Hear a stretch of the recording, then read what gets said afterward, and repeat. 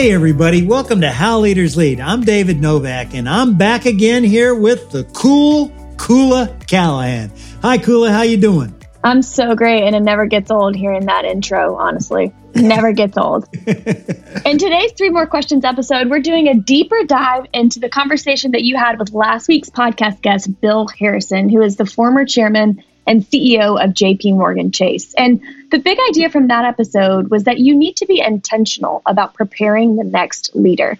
And I hate to say it, but a lot of companies, they're really on their back foot when it comes to succession planning. Is that what you've noticed as well, David?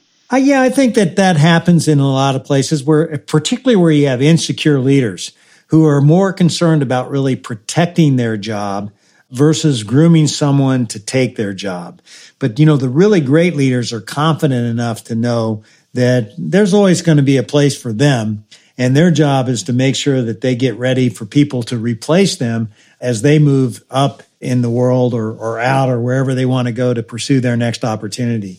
And we're not technically into the 3 more questions yet, but I'm curious, how do you make that shift from insecure leader who isn't maybe very equipped to prepare the next person to confident leader who believes in the future of their business?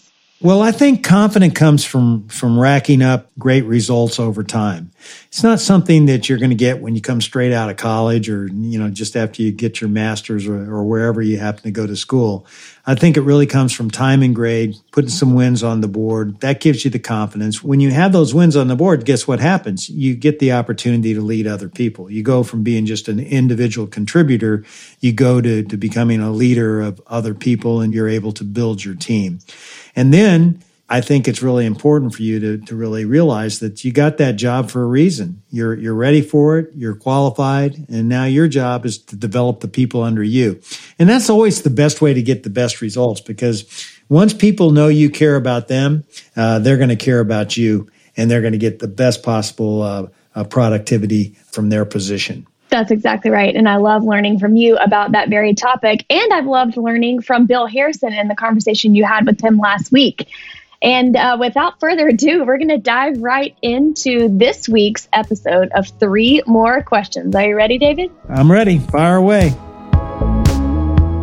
All right. Question number 1. Early in his career, Bill went from managing 13 people at a bank to managing 1,300 people at a bank. He was only 33 years old, and he was glad that the bank he was working for took a chance on him at such a young age. I'm curious, David, what's an experience that you had early in your career in which you felt like someone took a risk on you, and what did you learn from that? Well, before I started working for PepsiCo, I worked in the advertising agency business on the Frito-Lay account at an agency called Tracy Locke.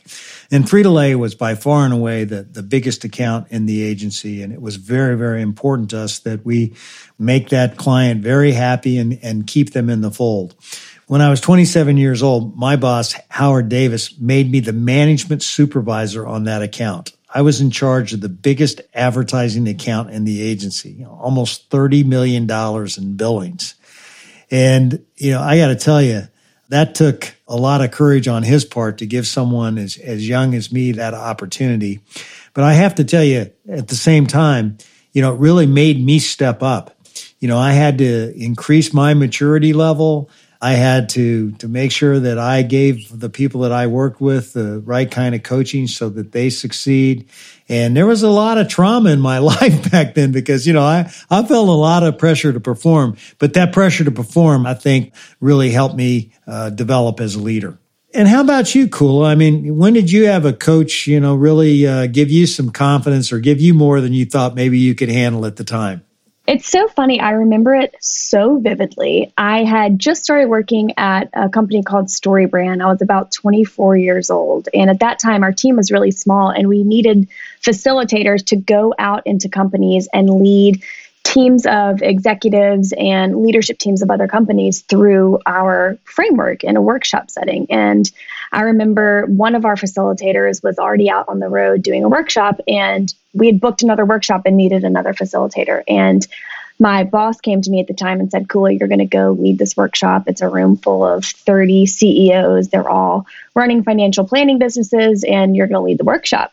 And I remember saying, but I'm only 24. They're just going to look at me like I'm stupid and not take me seriously. And he said, Kula, that's a lie. And I need you to not believe that anymore. And that moment I just remember it all the time whenever I doubt myself or have a shred of, lack of confidence. But I think him saying that to me and putting me in that position forced me to kind of, like you said, build the courage and confidence to lean on what I knew I was good at and perform at a high level. And it was really myself getting in my own way that prevented me from kind of stepping into those positions and stepping into those experiences with the confidence that I knew that I could, go out and deliver. And so from that point on, I thought, okay, just because I'm young doesn't mean that I don't know what I'm talking about. Just because I'm young doesn't mean that people aren't going to take me seriously. If I put in the work and prepare and know that I can deliver, then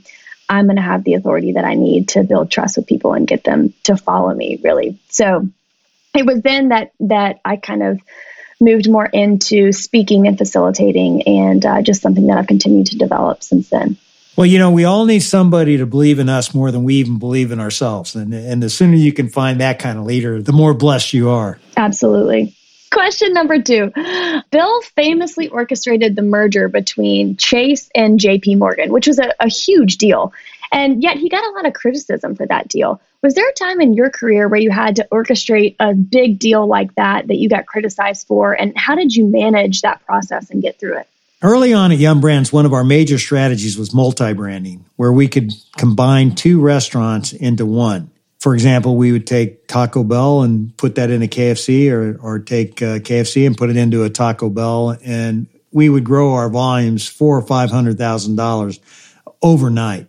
And this seemed like a really big opportunity for us. The problem was because of territorial restrictions and other issues that we had with franchisees, we needed to have more opportunities. So I went out and with my team, we acquired Long John Silver and A&W, 2 brands that would get us in the fish business and the hamburger business, also give us the dessert with the root beer float. And this was going to be a great way that we could take the multi-branding strategy and drive it further across the organization. The problem is that there were a lot of franchisees who just didn't want to have any other brand in their Taco Bell or in their KFC. And, they were not behind it. And we never really could get traction with those 2 brands, no matter how hard we tried. And I ended up having to sell them. And, sometimes when you make a big, bold move to try to really accelerate your growth, you'll make a mistake. And in this case, we were growing our business so well that we were able to put that acquisition behind us and move on. But the fact of the matter is I got a little criticism when I did that deal. And you know what? People were right. My friends and I call them the Kentucky Huts, and I've been to several Kentucky Huts back in my day. They're Kentucky Fried Chicken, Taco Bell, and Pizza Hut all in one, and I thought they were pretty epic. Well, they are epic, and consumers actually loved them, but the real problem came from execution. And when you make an acquisition, you got to make sure that the people are going to really embrace the execution of the idea that you had, because on paper, it made a ton of sense. When you got into the reality of running that restaurant, it was much more complex, and our franchisees just didn't want to do it. Question number 3. Bill talks a lot about how relieved and happy he was when he found his successor, Jamie Dimon. And it almost seems counterintuitive to me, a great CEO being happy about having someone take his job. How did you prepare your successor at Yum! Brands, and what do you have to say to other leaders who are preparing people to take over? Well, one of the things I did, cool, is I really wrote down all the things that I thought a CEO ought to be able to do. And then what I did is I then created the career path for what I thought were our highest potential leaders that would get those experiences where they could be tested on, let's say, marketing, operations, financial know-how. I had a number of things that I really felt were critically important. And then I assessed leaders on their ability to do that. And then we put a group of people at different levels in the organization that we could say, hey, ultimately that person could become a CEO someday. And then we did everything we could to develop them and to grow them. And one of the things I'm really pleased about is that, I've had over 20 leaders go on to be CEOs of other companies. outside of Yum, which, really gives me a great deal of pride. For example, the CEO at Chipotle, CEO at Panera Bread, and the CEO at Kraft Heinz all worked at Yum Brands, and I developed each one of them to take on more responsibility. But the person that took my job was Greg Creed. He did the job for 5 years and did extremely well. And the person that's in the job now is David Gibbs, who I've worked with for well over 20 years, and he's a very talented person. And it's great to see how these people come in, take a look at what you've done, and they have fresh eyes. They find new unfinished business that needs to be tackled, and they go after it. But the most important thing that any leader can do, particularly a CEO, is make sure that they leave their company in good hands. David, what really stands out to me is going through that exercise of defining what makes a great leader and what will make a great successor, and then really calling that out in the people in your organization and saying, hey, I've seen you demonstrate these skills and these qualities. I believe that you would be a great leader at this level. How can I help you continue to develop so that maybe one day you can take over my job? This can happen at every level in the organization. It doesn't just have to be the CEO. So if you've got a director position or a VP position, you name it, you should have a clear expectation of what skills that person has to have before they take on that job. And we like to think about people in terms of being smart with heart. We wanted to have people have all that technical skills that you needed to have, but we wanted people to have that heart to go along with it. And, one without the other was unacceptable. Thanks again for tuning in to How Leaders Lead. We're on a mission to make the world a better place by developing better leaders. And if you carve out a little time each and every week with us, we'll help you build the confidence you need to lead well.